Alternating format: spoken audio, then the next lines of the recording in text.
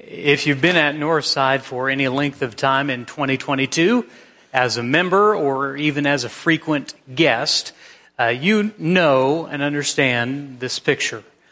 We've been on this theme of one another for most of 2022, and we'll continue to preach about the one another verses and learn about those a little bit. Well, I was thinking about trying to put together a theme for the year, and I had settled on this two-word but one idea theme of one another. Then I had to come up with a visual for it.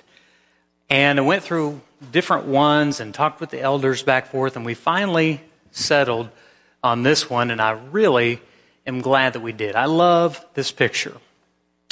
I love trying to imagine, although I'm sure it was posed and staged and all that, trying to imagine who those people are, what their story is, where they come from, what God is doing in their life.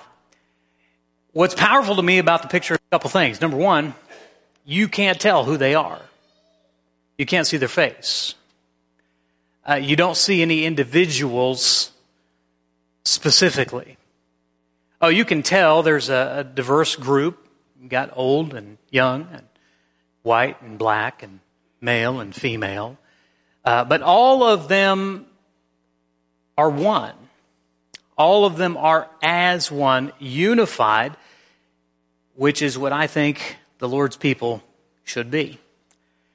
More than the picture, what I really love is the posture of these people in the picture. No matter what their story is, no matter who they are, no matter where they've come from, no matter where they're going, all their heads are bowed together. They are linked almost inseparably, and they are all, I will take it, as they are praying together. That's what we're talking about today in our One Another series. We're going to talk about what it means to pray for one another. Guys, you might have to advance the slide for me. It's not responding here. We clearly can see in this picture the posture of God's people. And I think we not just see that picture in the picture, but we also see the picture in Scripture. And so while they're working on the PowerPoint, I want you guys to open your Bibles, which will be more helpful anyway. Open to the book of Acts. Book of Acts. What we see in this church history book, written by the good Dr. Luke, as an account written to Theophilus. What we very clearly see from chapter 1 through almost the rest of the book, if you don't know where Acts is, turn to page 1166. What we see is that the early church was devoted to prayer. Acts chapter 1, verse 14, if you're in Acts chapter 1, Luke says, all these with one accord were devoting themselves to prayer. Go ahead one chapter to the end of the chapter 1 and verse 24. Luke records as they were trying to decide on which apostle to replace Judas, it says they prayed. They're faced with this big decision, and they don't have Jesus right there with them to make the pick. So this is a big ordeal. This is a big, they want to get this one right. And it says they prayed and they said, Lord, you know the hearts of all. Show which one of these two you have chosen. Go over to Acts chapter 2, a description of the day of Pentecost and the Lord's people. And you'll find a description which is not unlike, hopefully, what you experienced here in the few minutes before we began worship. They devoted themselves, this is verse 42, they devoted themselves to the apostles' teaching, fellowship, the breaking of bread, and the prayers. Go to chapter 3, the beginning. Peter and John And Luke starts out describing, before they do this amazing miracle, it says, "Now Peter and John were going to the temple at the hour of prayer, the 9th hour." They were going to pray. Turn to Acts chapter 6. The verse is on your screen, Acts chapter 6, verse 4. Here, the church is beginning to choose 7 who can serve the widows to deal with this problem so that they can devote themselves. What does it say in verse 4? "We will devote ourselves to prayer and to the ministry of the word." So we see very quickly, and that is the tip of the iceberg in terms of the picture of the early church. But here is the clear picture that Luke gives us unequivocally. You can read through Acts, and sometimes you can get lost in the details. Some things can get a little bit confusing, but there is no doubting this. The church was a praying people. They prayed individually, they prayed collectively, they prayed as one. It wasn't that was just something they did. Luke describes it in such a way that they were devoted to it. And so as I read those scriptures which you have just read, and I read some others, a question occurred to me about this group, this church. And it was this: what made them that way? What was it that caused them to be a prayerful people? Were they more dedicated? In a world where we have so many priorities and so many things at odds, and we're busy people, and sometimes you will even maybe say yourself or hear someone else say, "I feel like I'm so busy, I just haven't prayed." Are they different than us? Were they more dedicated than us? Perhaps they were more disciplined than us. They just had that willpower. They were spiritually more mature. Were they more determined than us? Were they more focused? What is the difference? What is this fundamental difference between this church I read about in the book of Acts as a prayerful people, and sometimes what I feel like or I think might be missing? It's not that we don't pray, but as you read the book of Acts, you can't help but say, they pray differently. I think it was this. You can argue with me if you like, and maybe you have your own hypothesis, but here's what I think it was. I think they were devoted more to prayer because they depended more on God. For the early church,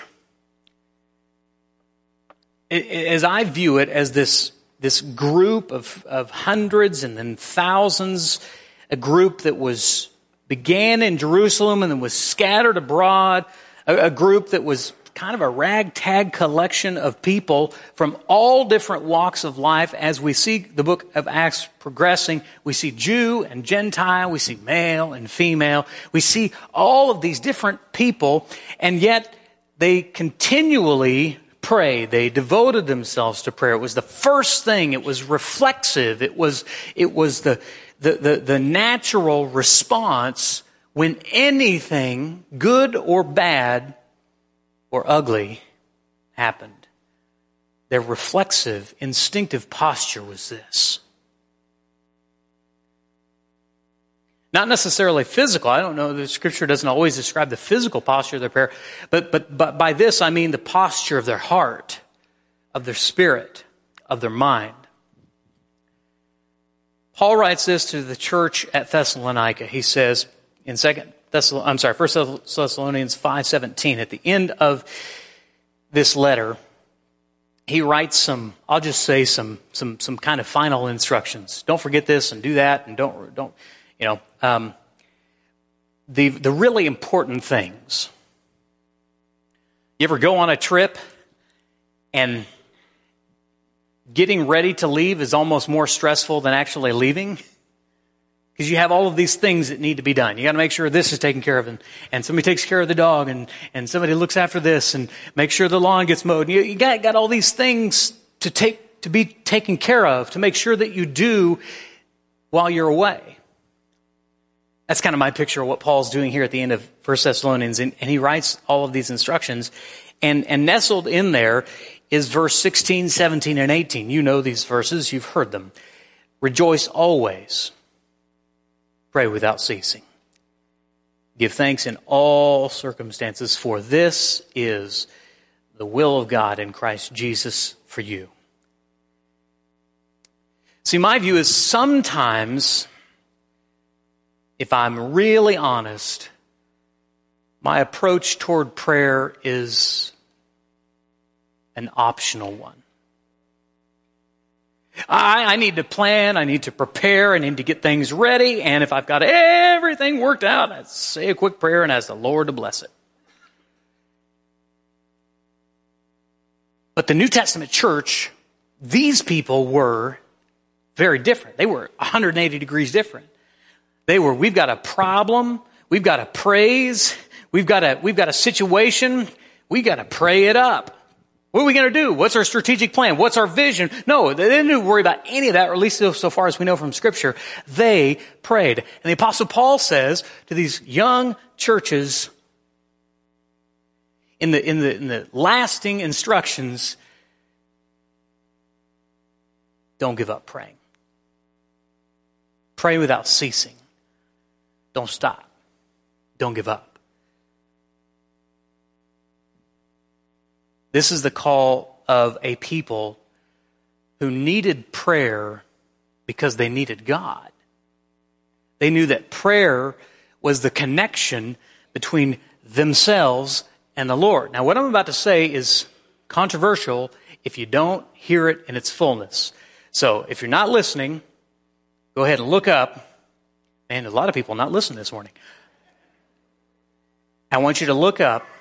I want you to hear this. Prayer does not have power.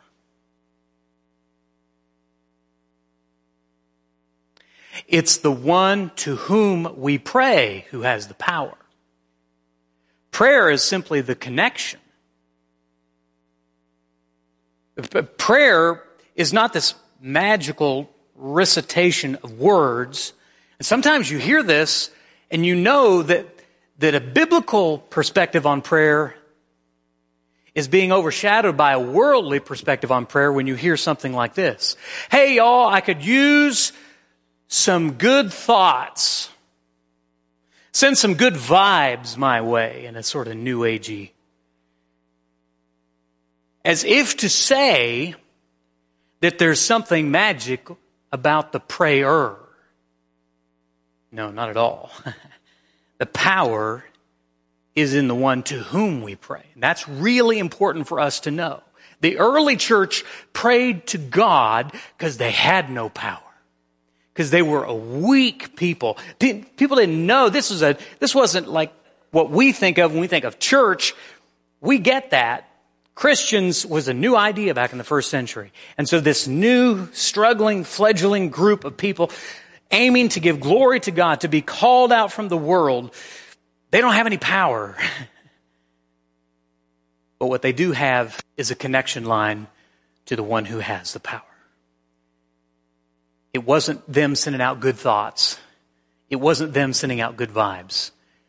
It was his people humbling themselves before the one who had all the power.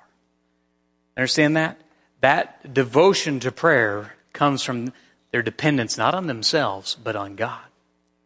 That's why we're told to give thanks in all circumstances, to pray without ceasing, that this is the will of God in Christ Jesus for you.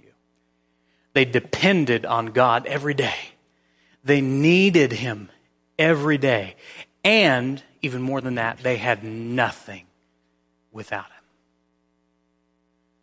So there's a lesson for all of us. from all of this, and it's this.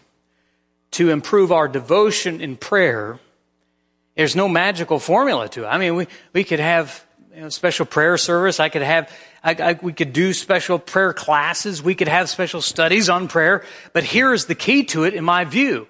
If your prayer life is not what it should be in your mind, if you do not see yourself praying as first Christians prayed, if you don't see yourself praying as the first apostles prayed, then I think the solution comes not from yourself, but rather to increase your dependency on God. James chapter 5, turn there. James is a very practical book, gives us a lot of wisdom in a very genuine, practical, real, Monday through Saturday kind of way. And he says this at the end of his letter. Page 1294, if you don't know where James 5 is. He says, starting in verse 13, "Is any among you suffering? Let him pray. Is anyone cheerful? Let him sing praise. Is any among you sick? Let him call for the elders of the church and let them pray over him, anointing him with oil in the name of the Lord. And the prayer of faith will save the one who is sick. The Lord will raise him up. And if he has committed sins, he will be forgiven. Therefore, confess your sins to one another. Confess your sins to one another, that you may be healed. The prayer of a righteous person has great power as it is working." Now you say, "Whoa, wait, I thought you just said prayer didn't have power." Well, the power, according to James, comes from the Lord. He's saying in verse 15, the prayer of faith will save the one who's sick. The Lord will raise him up. So, to improve our devotion, we've got to increase our dependence. We've got to be dependent, as Paul would write in Ephesians 6, praying at all times in the Spirit with all prayer and supplication.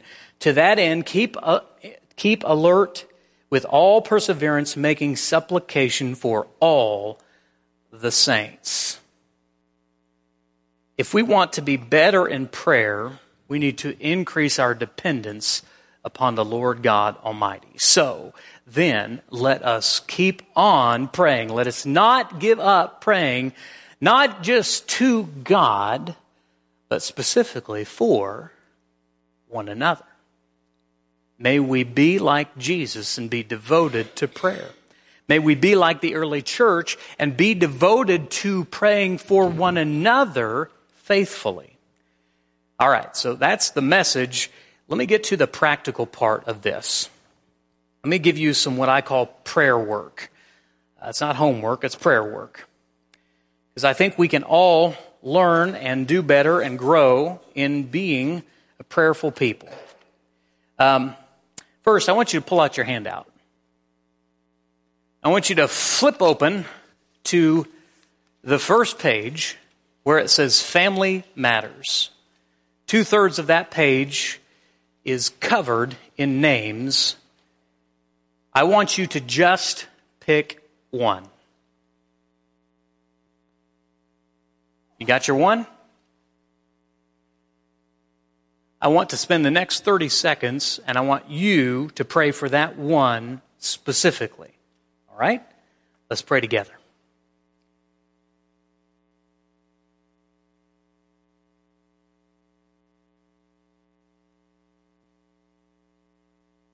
All right. That's practical prayer. You said there wasn't a lot of noise, there wasn't a lot of creativity there, no. Because the power's not with us, is it? I hope that you'll keep this. I hope you'll keep this in your bulletin, the prayer tree that Billy sends out. And every time you get one, you'll just stop. You're not so busy that you can't take 30 seconds and pray for someone else. You can tell them, that's fine. The Scripture says that God sees what's done in secret. So there is no need to tell them, but if you want to, that's okay. It's encouraging. Number 2, before you leave today, I want to challenge you. We're going to pray together. We prayed a lot during this service, but I want to challenge you to pray with one other person. When you get in the car as a family, when you get in the car, I want that conversation to be, who'd you pray with? Could be a guest, could be a longtime member, could be your prayer pal, could be a shepherd. I want you to find someone and pray with them. You prayed for them just a moment ago. I want you to pray with someone. Number 3, I want to challenge every small group and every life stage class to devote themselves to prayer. Maybe have a class or a devotional time that's 100% focused on praying. Maybe not just praying for others, but praying specifically and asking for prayer requests for yourself. May we be a praying people in all the different ministries, but I'll challenge specifically our small groups and our classes to spend some devoted time in prayer. If you're not a part of a small group or a Bible class, I'll encourage you to join one. That's good for you, and you need a community of people to pray with. And number 4, at some point this week, I want you to humbly ask another Christian to pray for you. I know that a lot of times when we take prayer requests, we ask for prayer requests for other people, and that's okay, that's fine. But maybe one thing that would help draw us closer together is to say, I'm really struggling this week. It's been a hard couple of months. I could use your prayers. This is not an open invitation to a gossip session, by the way. Some Christians are like that. They cover over their gossip by saying, well, we need to be praying for them. That's not the right thing to do. Prayer is intentional, purposeful, sincere, and devoted. And so I want to ask you to be intentional about asking another Christian specifically for prayers for you, and you can be as specific as that with you'd like. Okay, so you got 4 things. You've done one of them already. Pray for one other person. Number 2, pray with someone before you leave today. Number 3, be a prayerful, devoted small group or class. And number 4, ask another Christian to pray for you. There's a guy at Northside who has drastically helped me be a better prayer in many ways, and he's prayed with so many of you. And so I thought it appropriate to ask Brother Justin Abraham to come. He's going to pray over us. He's going to pray that we might increase our dependence upon God. Now, you're used to me offering invitation, all that, so let me give some instruction. After the prayer, Mark's going to sing the invitation song. If you need the prayers of our shepherd in a public way, head to the back during that song. If you need to put on Christ in baptism, if you need to begin your walk with Christ, you can begin that today. We'd be glad to help you with that. So Brother Justin's going to lead us in prayer, and then we'll sing the invitation song during that song. If you have a public need, please head to the back. Justin. If you're comfortable grabbing the person's hand beside you, let's go ahead and do that, because we're all family. So let us pray. Father, been great to be here. It's been great to be with family. But Father, we all have different issues in our life. And sometimes we forget to depend on you. So Father, help us to really focus through our journeys that we need to talk to you. We need to have prayer time with you. And Father, help us to really pray. Father, we're thankful that we can talk to you. We're thankful that we can talk about our issues in our life. And Father, we know that you are in our corner. And Father, I'm so thankful for everybody that's here today. And Father, it's difficult to share with different people because we don't want to tell them what happened. And Father, we all are about the same, because when we walk through that door out there coming into worshiper class, we put up a shield. Father, help us to be better, to be able to let loose. Help us to be able to share with our brothers and sisters in Christ. And Father, help us to set a time where we pray daily, because we know that in Matthew 6:33 it says to seek ye first. So help each one of us to do that. Father, thank you for our brothers and sisters in Christ. Thank you for our brother Toby for sharing about depending on prayer to you. And Father, we do know that you are in our corner daily. And you do carry us through the difficult times. And you do hold us tight. So Father, as we go through our journeys to the next week, help us to think about people that need your prayers, that are hurting, that have physical needs. And Father, be it the ones that need encouragement. And Father, help us just be better prayer warriors. We love you very much, Father, and help us always depend on you. In Jesus' name, amen.